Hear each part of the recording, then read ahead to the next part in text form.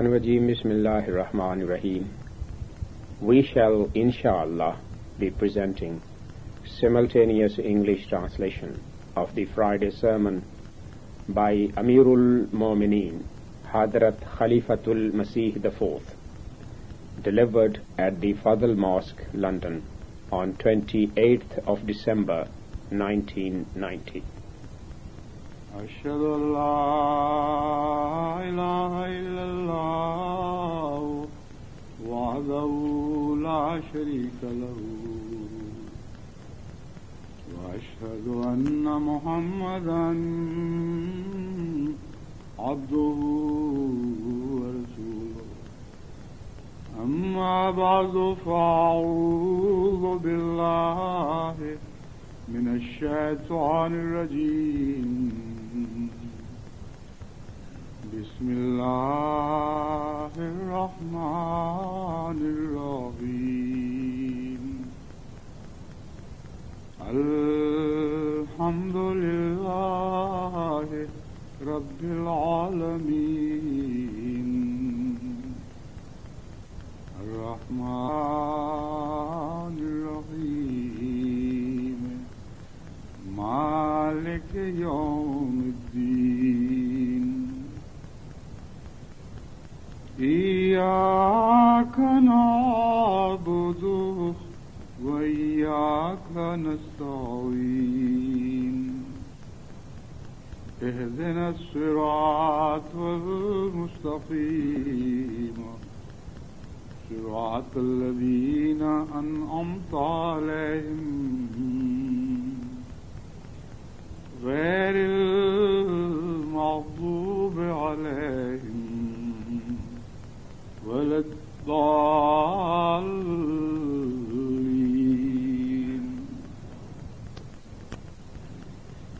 आज का जुमा इमसाल आखिरी जुमा जो हमें इकट्ठे पढ़ने की तौफीक अता हो रही है. Huzur says, today is the last Friday of the year, the Jummah prayer of which we are being enabled to say together. Normally, the topic of this sermon is Waqf-e-Jadid, but the tradition is that it is not necessary that the last Friday of the year should be devoted to Waqf-e-Jadid. And at times, Waqf-e-Jadid is made the subject of the sermon of the first Friday of the new year. Since I have been discussing the subject of Salat, prayer, therefore I feel that we should continue with this subject in the sermon today. If with the grace of Allah this subject is completed, then the sermon next Friday will be on Waqf-e-Jadid.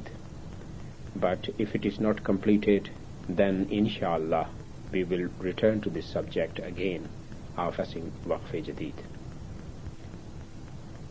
I had said that in Malik-e-Yawmiddin, the word Malik includes the sense of Allah being having power over everything and being master of everything, and that the meaning of his being a king over everything also fits here. In this connection, you should keep in view that the three attributes, that is, यानी रब, रहमान और रहीम, takes on a wider meaning as they are linked with the Malik attribute. If you consider them separate from the Malik attribute, then a flaw appears to be present in the existence of Allah. Hazrat promised Messiah, may peace and blessings of Allah be upon him, has mentioned this subject when he talks of the comparison between Islam and Christianity. According to Christianity, Allah is Rabb, Rahman and Rahim. But despite that, He cannot forgive because Bible has not presented any concept of Malik similar to the concept of the Malik attribute of God, which is presented by the Holy Quran. So if you apply this subject on the affairs of man and his experiences, then the subject becomes very clear. a judge sits in his chair in the court, he displays qualities of being Rabb, Rahman and Rahim. But since he is neither a master of the law nor a master of all other things, therefore wherever he will have to decide a matter in view of justice, his power of decision will remain limited to the sphere of justice. He cannot give the least verdict going outside the limit of justice, in the sense that he should appropriate the law to his own benefit, or should issue a new law, or issue such a decree as a result of which he should be able to give a verdict in favor of someone for whom he wants to show compassion. Similarly, he cannot forgive someone for what one has robbed, because the judge is not the master and has no authority to give someone of his own. So this is the reason why Hazrat promised Messiah, may peace and blessings of Allah be upon him, gave this subject much importance and discussed this subject in much detail. Explained that a God who is not Malik should certainly behave in the same way as is the concept of God with the Christians, that if a man commits a sin, then their God cannot forgive him, because it is against his attribute of justice, and he cannot go outside justice. Therefore they thought that as the solution of this problem, he sacrificed his so-called son, as if of the Christians, that he was a son of God, and in exchange he forgave the sins of the rest of mankind. This is an involved and lengthy subject, and this is not the time to discuss it in detail, but the real hindrance in the mind of the Christian as to why God cannot forgive is because he is only just and is not Malik, master. Similarly, he is not Malik and has power to make laws. Therefore, Rabb, Rahman or Rahim, the three attributes are most magnificent and charming, but if they remain separated from the attribute of Malik, then they have a restricted meaning. But when they join the Malik attribute, they show a great manifestation which has no end. In this sense, man can become a master, but a man can taste to some extent the Malik attribute of God if he were to include others in his mastery and develop a habit of forgiving others. As being a master, our Creator can forgive us.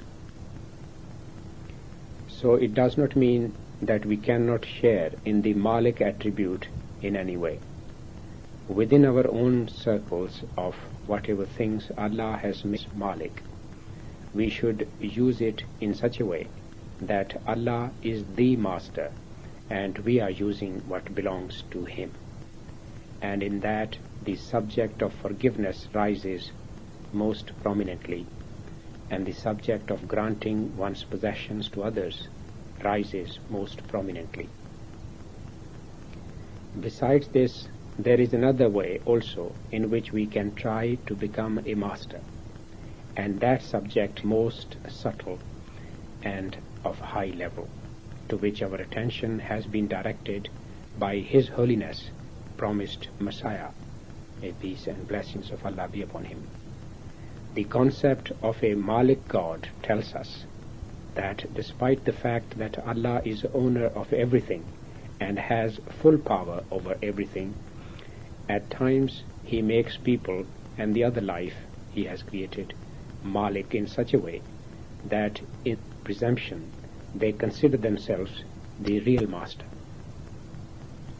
By giving them the dominion, he steps back, and in day-to-day life he is not seen as the real master, and at times in their small circle, man, animals, rather we should say, each kind of life are granted power and authority in such a way that whatever form of life there is, it considers that I am the master, and there is no one else beside me who is a master, and none else interferes in this.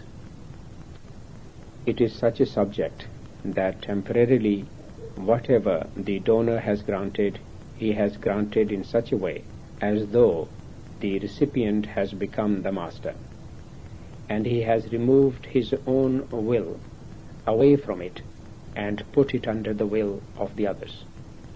In this sense, a man can behave in a special way to his Creator. It is that whatever Allah has granted us, our life, property, honor, and everything else over which Allah gave us power, whose authority Allah granted us, we should return it to our Creator in this way, that, O God, of whatever things you had made us master, we have discovered this secret, that you are the real master. So before you were back from us, we present it before you willingly, and as a demonstration of our love for you. As eventually you will become the master, so even today you have become a master of everything that we own.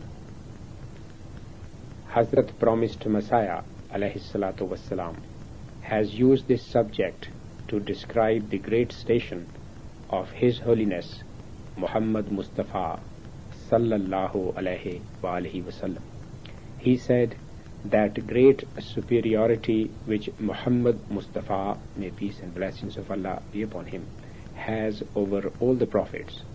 It is especially in this that, as the Holy Prophet, may peace and blessings of Allah be upon him, had returned all that belonged to him in its entirety in this very life, no other man did the same.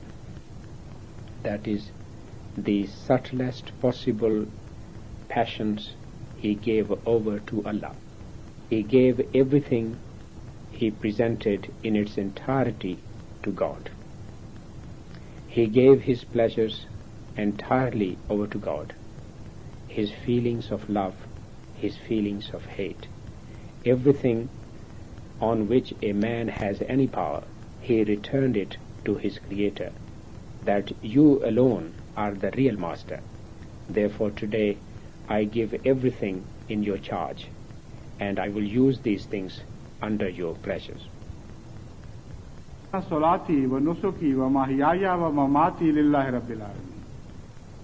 Allah himself disclosed this secret. Maybe the Holy Prophet, may peace and blessings of Allah be upon him, would not have mentioned his station in such detail for the people. But Allah commanded him in the Holy Quran that, O Muhammad sallallahu alaihi wasallam, declare before mankind that I am the one who has given everything belonging to me entirely over to God, and there is not as a particle that is mine now. Inna salati wa nusuki wa mahyaya wa mamati. What to talk of my worship and my sacrifice, each part of my life and my death, that is, the death I suffer each moment on the path of God. Everything is for God. Hazrat promised Messiah alayhi salatu wasalam said that when you give over to God everything of which you were made the owner, Allah includes you in His dominion, and you rise with a new glory and a new creation. And in this sense, as though Allah included the Holy Prophet, may peace and blessings of Allah be upon him, in the dominion of all the universe through His mercy, included him through His favor in what had belonged to God. That is, whatever had belonged to this servant, he gave it all over to God.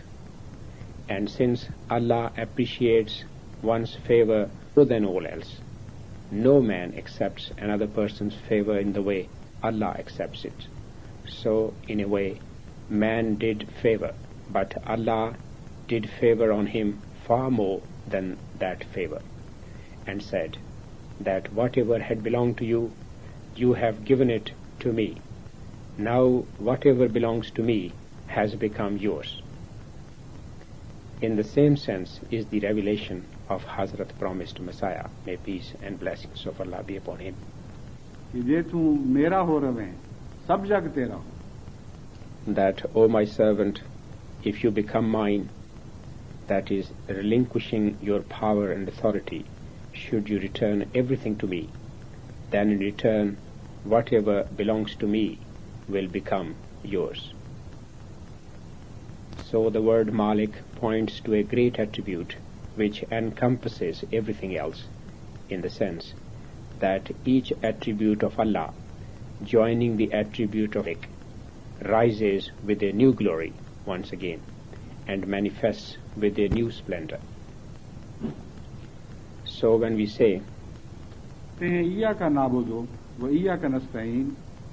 we should especially keep in view the Malik attribute, and including all the attributes of Rabb, Rahman and Rahim in the Malik attribute, you should address God and say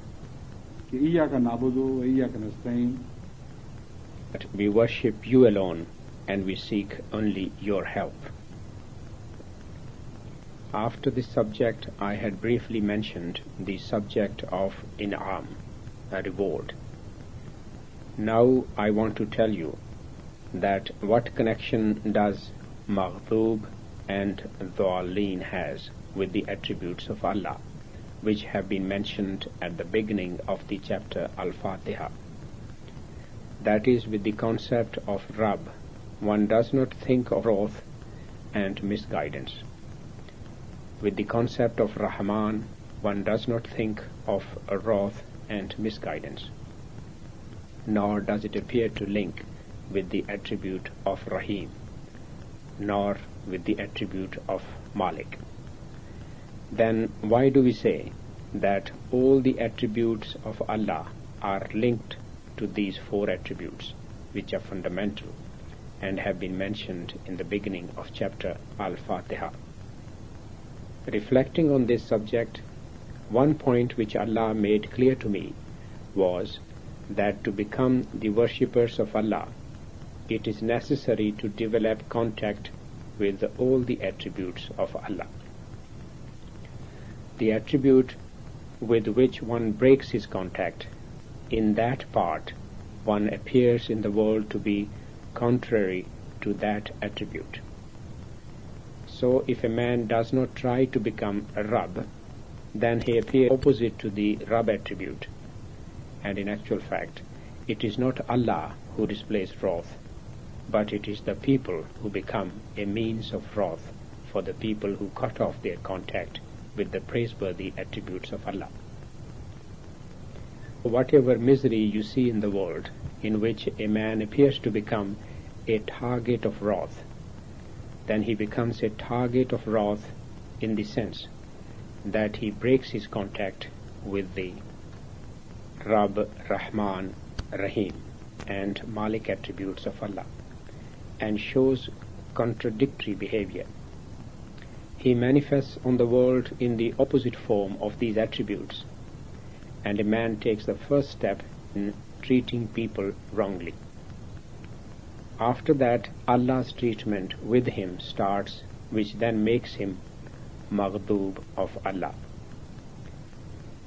It is similar to the example of mother who loves her child intensely, and in her deep love there does not appear to be this aspect of wrath. But when someone hurts her child, for such a man, the same mother shows extreme anger. She shows such extreme wrath that you do not see such wrath in any of her other relations. It is said that if one tries to remove the lion cubs, then the lioness shows much more wrath against him than the lion. One may escape the wrath of a lion, but he cannot escape the wrath of the lioness. Similarly, it is said that a she-elephant, that if one were the young of an elephant, then far more than the male elephant, the mother elephant takes its revenge.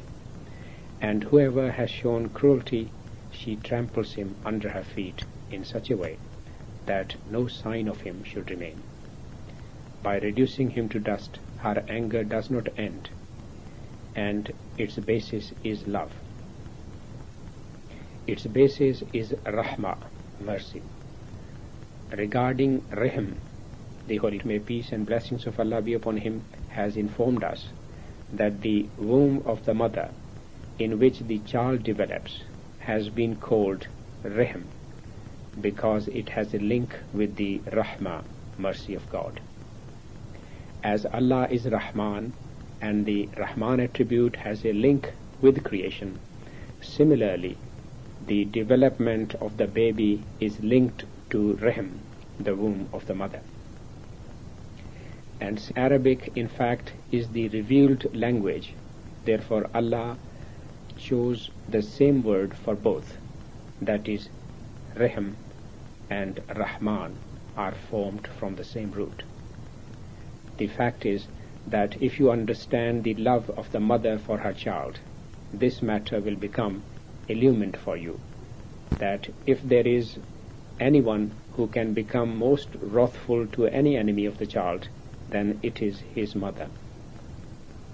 So the people who show enmity to the servants of Rahman God, Allah is wrathful to them because of his Rahman attribute. So in two senses, such people become maghdub. One is that those who do neither learn to become Rabb, nor Rahman, nor Rahim, nor Malik, the world receives no benefit from them. Their benefit does not reach anyone. They become an obstacle between the Rahmah of Allah and his people, or between the praiseworthy attributes of Allah and his people. And just to become this obstacle makes them a target of Allah's wrath. But when after this obstacle they advance further and treat the people in a negative way, that is, where they have to show mercy, they are cruel. Where they should give more than one's right, they usurp their right. Where they have to give support and take people to higher stages, that is, after training them, instead they adopt a negative behavior and harm people's morality and spread filth among them. As these days there are many filthy things which are coming out of America and are being spread throughout the world. So America, who produce filthy pornographic films and invent such new pleasures which ruin man's morals, they not only have no link with the Rabb, but develop links with mankind opposite to the Rabb attribute and behave towards people contrary to this attribute. So because of their negative behavior, as Allah is truly Rabb, he displays a negative treatment of those who have cut off their relation with the Rabb. As Allah is Rahman, he shows an opposite treatment to those who treat mankind opposite to the Rahman attribute. This is the subject as a result of which all negative attributes of Allah come into operation. So when Allah said, we should say, then those who did not enter the ranks of Iyyaka na'budu wa Iyyaka nasta'in and the prayer of has not been accepted for them, then it is their filth which has been made clear to us in the shape of they manifested in the sense that they rose in the world as a negative reflection of Allah's attributes. Once I was reflecting on this and was praying that Allah may make this meaning clear. Then in a vision Allah explained this subject in another way. It was that as in an industrial plant you put in something as raw material, it comes out of the plant in a magnificent, completed form, but at the same time some waste is also produced which is not suitable to go through such a change in that plant. That it could be presented to the world in any form of a finished art. It is called waste product. One is the end product and another is waste product. End product is that produce of each industry for whose sake the industry has been established. And after passing through all the processes, it comes before the world as a new useful article. Now, whatever you are wearing now, they have passed through some factory in one form and another, and have come before you in new form. Some of you are wearing a cloth cap, some are wearing woolen cap, and some are wearing Pakistani type of caps. Now you imagine what raw materials they were.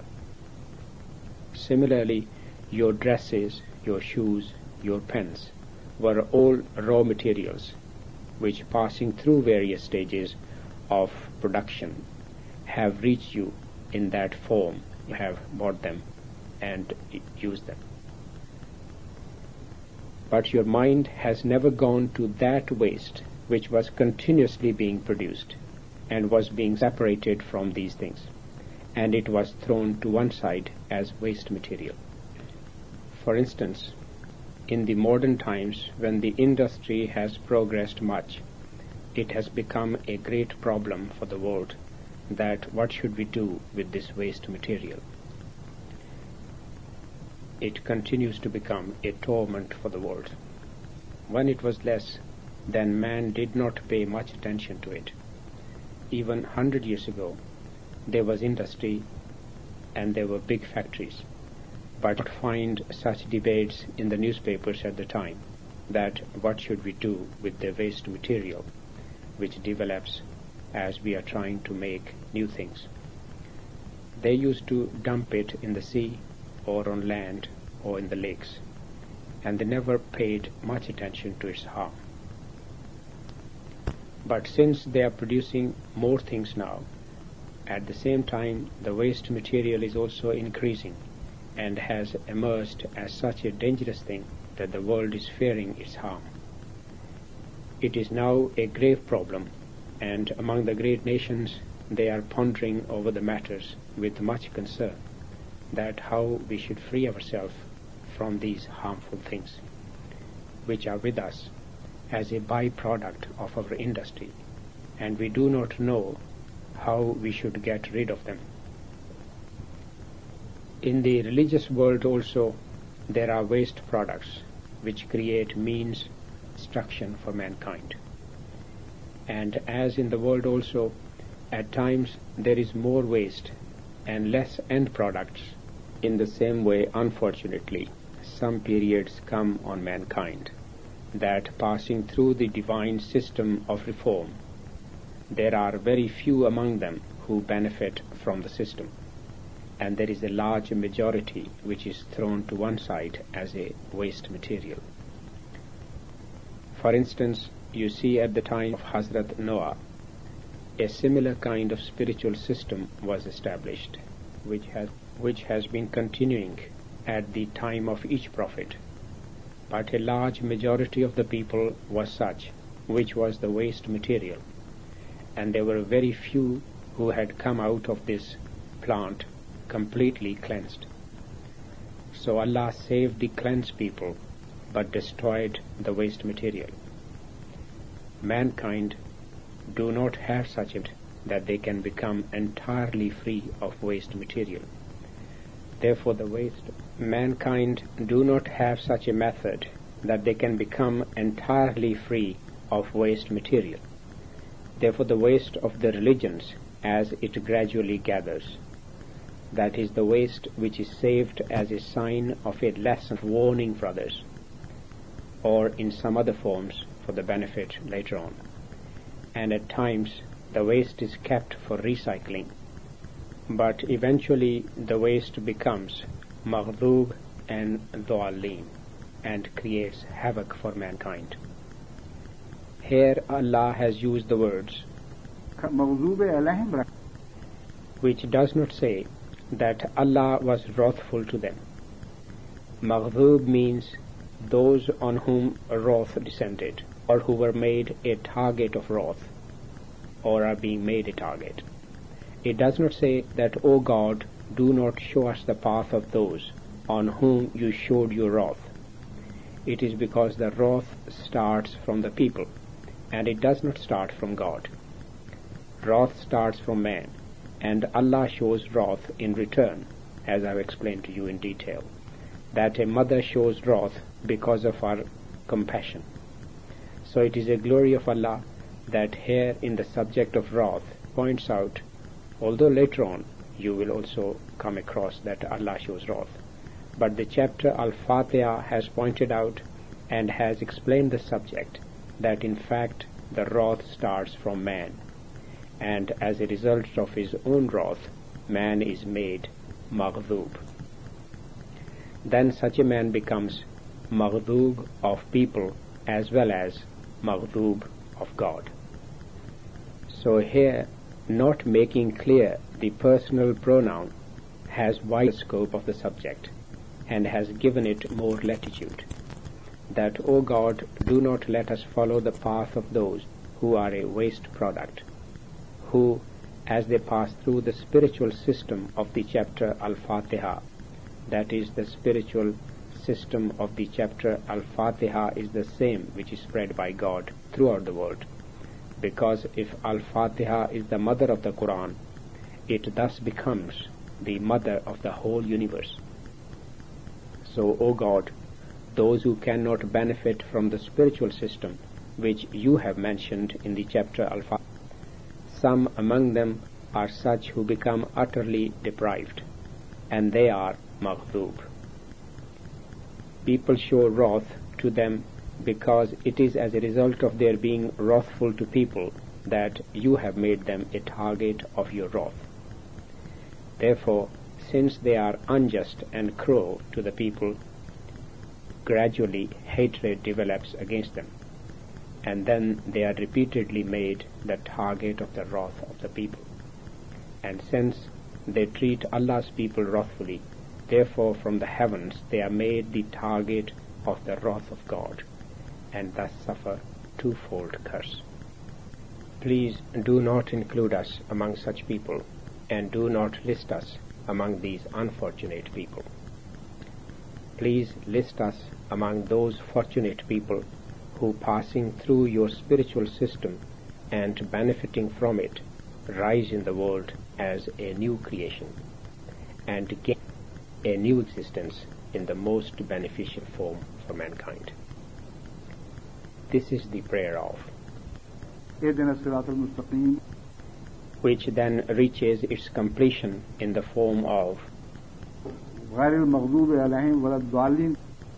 here by Dhalin are meant those people who were not cut off from the Rabb and Rahman attribute of God up to their becoming Maghdub, but to some extent they have contact with these attributes.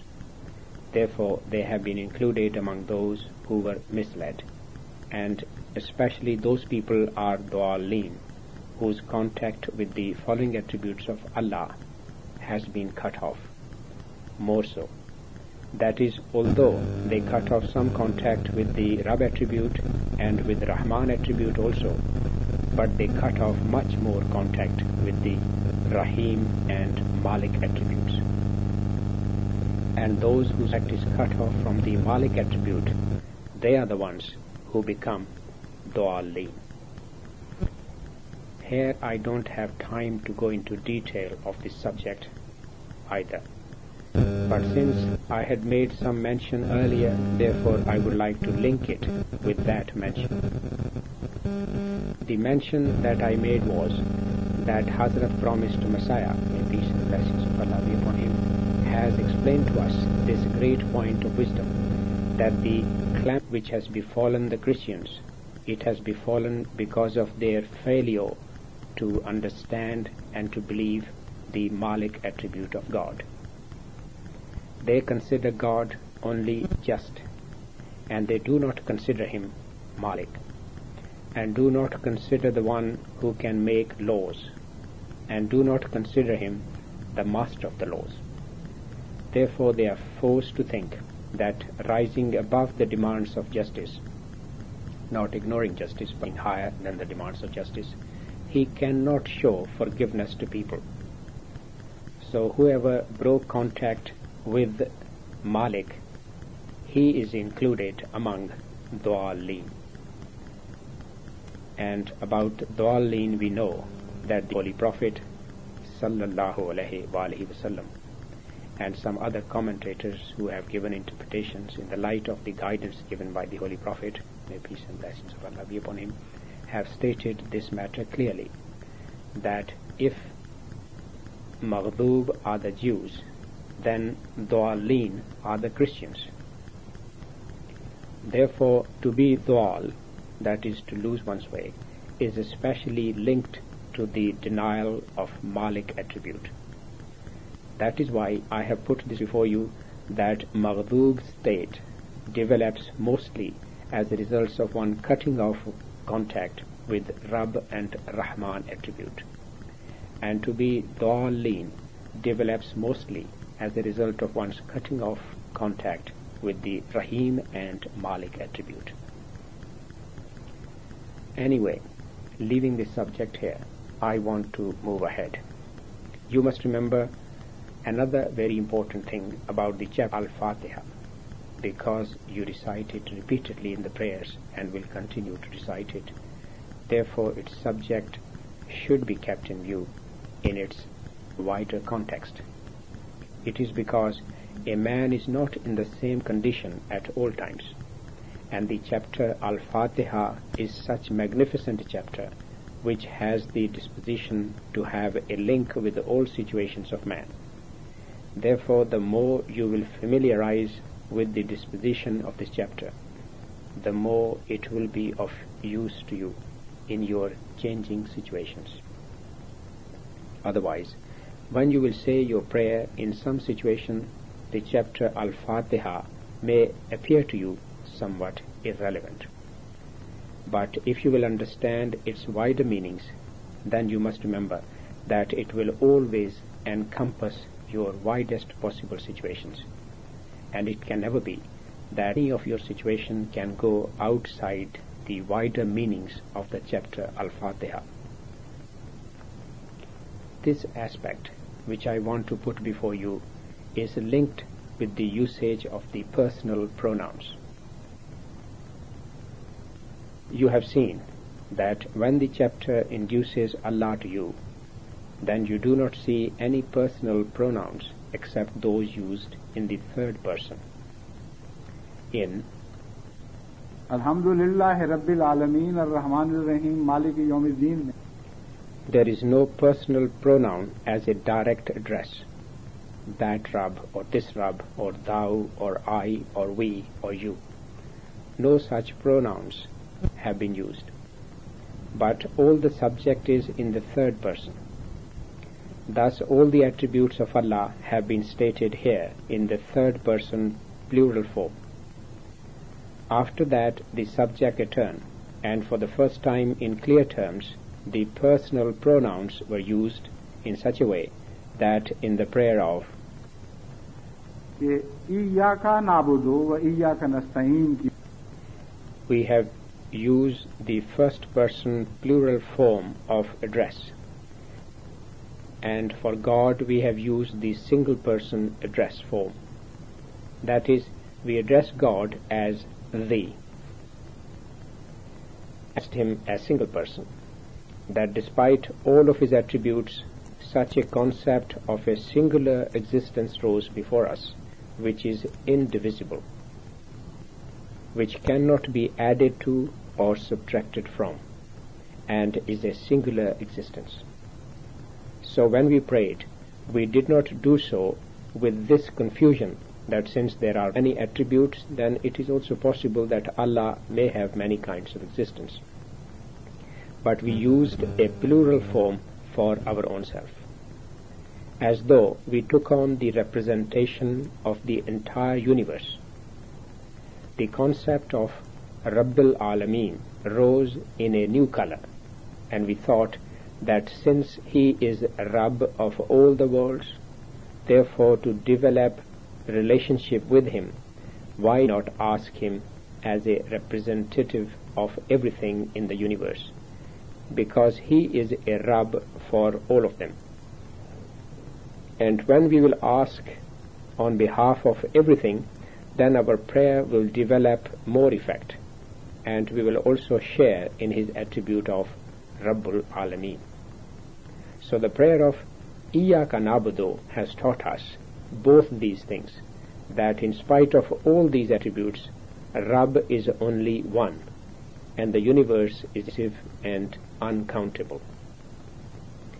A man can bring together the whole universe within his person, and as a representative of the whole universe, he can pray to God, and this prayer can in fact be said in representation of the whole universe. Because when we say Iyyaka na'budu, then whether in fact we do our duty of worship or not, the Holy tells us that the whole universe is in fact worshipping Allah.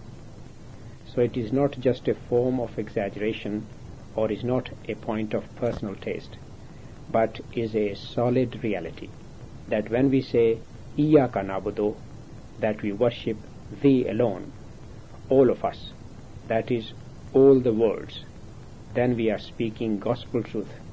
And since a man is truly a representative of the whole universe, therefore the consciousness of the entire universe is created in him as an essence, and the highest intelligence has been granted to man. Therefore, being the most excellent creation, he has the right to represent them. So the one who is the most excellent in creation, when he undertakes worship and bows before Allah, then it is as though the entire universe is bowing before God. So a man who at the time of worship keeps his station in view, his bowing and prostration develops a unique manifestation. He is not bowing alone before God, but is bowing with na'budu. He is bowing as an essence of the whole universe. When the Holy Prophet, may peace and blessings of Allah be upon him, was submitting to Allah, na'budu, then the Holy Prophet, may peace and blessings of Allah be upon him, was not submitting just as in representation of the whole universe, but used to submit it as a leader of all the worshippers, that, O God, O Rabbul Alameen, all of us who worship you, all of us bow before you, and I, as their leader, affirm that you alone are worthy of worship, and beside you there is none who is worthy of worship.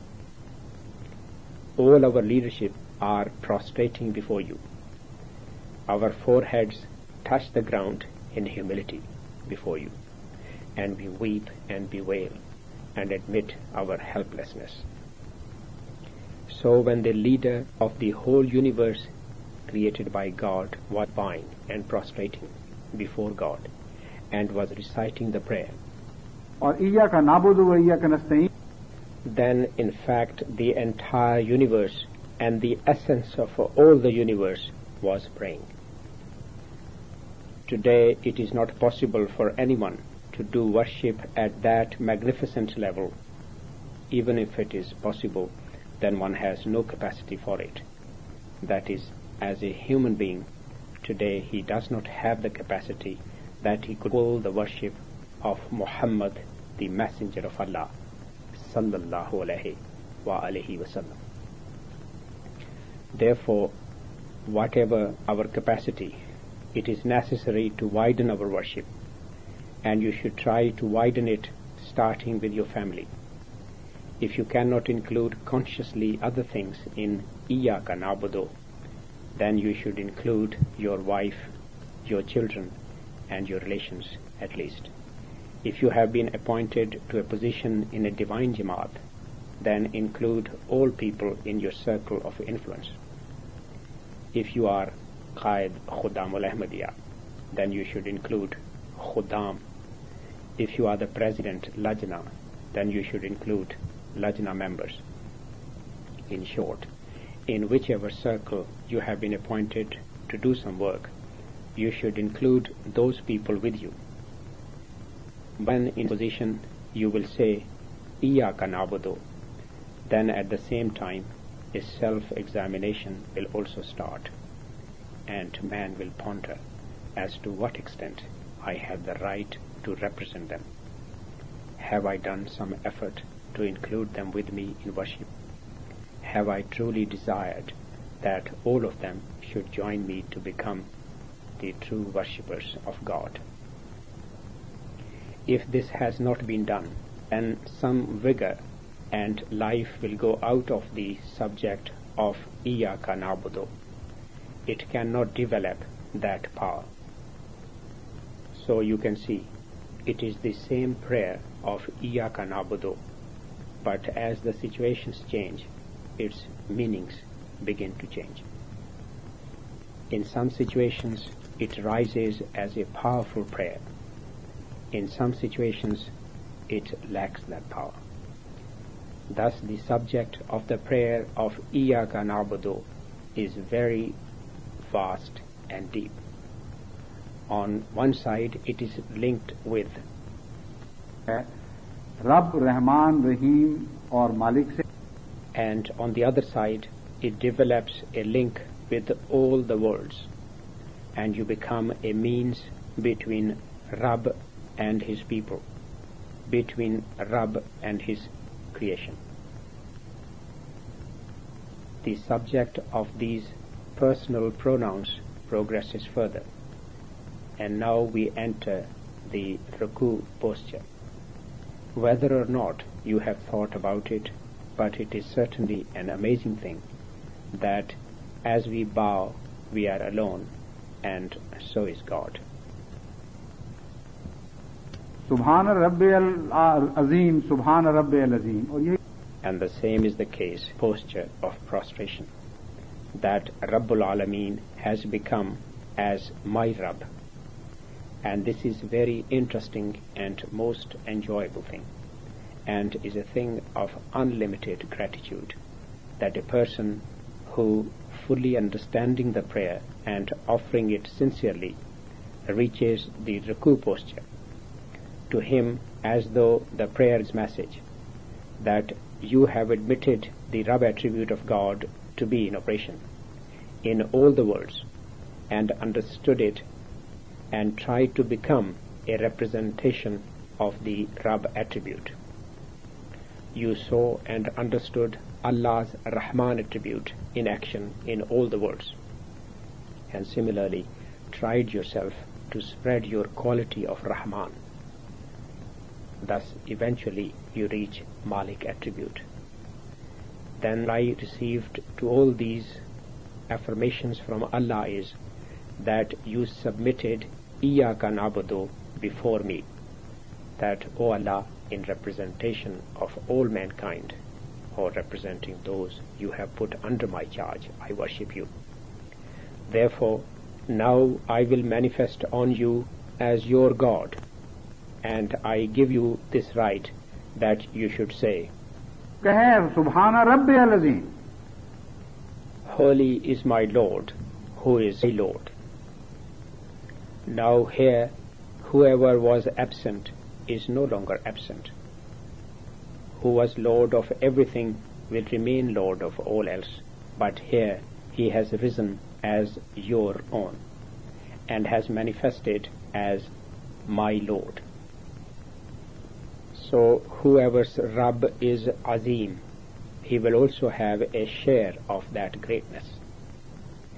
In this, a glad tiding has also been given, that now younger an ordinary man, you have developed link with such an existence, and have taken him as your own, and he has become yours, and now you will be given a share of his greatness.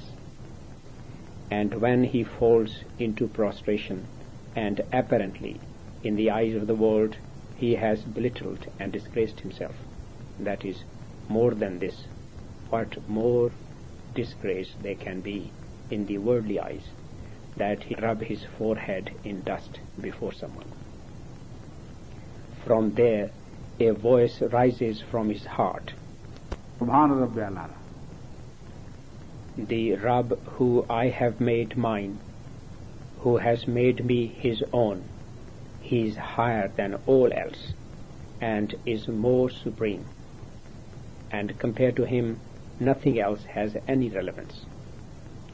So from the transcendence of Allah and from his supremacy, such humble are also given a share. And now you see how this subject of the personal pronouns reaches to what heights, and in the apparent humble posture of the prostration, this subject reaches to its highest point and teaches man that the secret of all advancement is in humility. The more he will fall before God and will bow before him, the higher stations he will be granted. If you look at it from the view of the personal pronouns, the prayer carries a great message and has deep lessons for us. Besides this, times have also been used in the prayer in such a way that a most magnificent subject rises before us and continuously illumines our minds. But I am looking at the clock, since the time is now short, and there are a few other things about Salat prayers still to say. Therefore, if next Friday I have time after discussing Waqf-e-Jadid, or a sermon after that, we will inshallah continue this subject.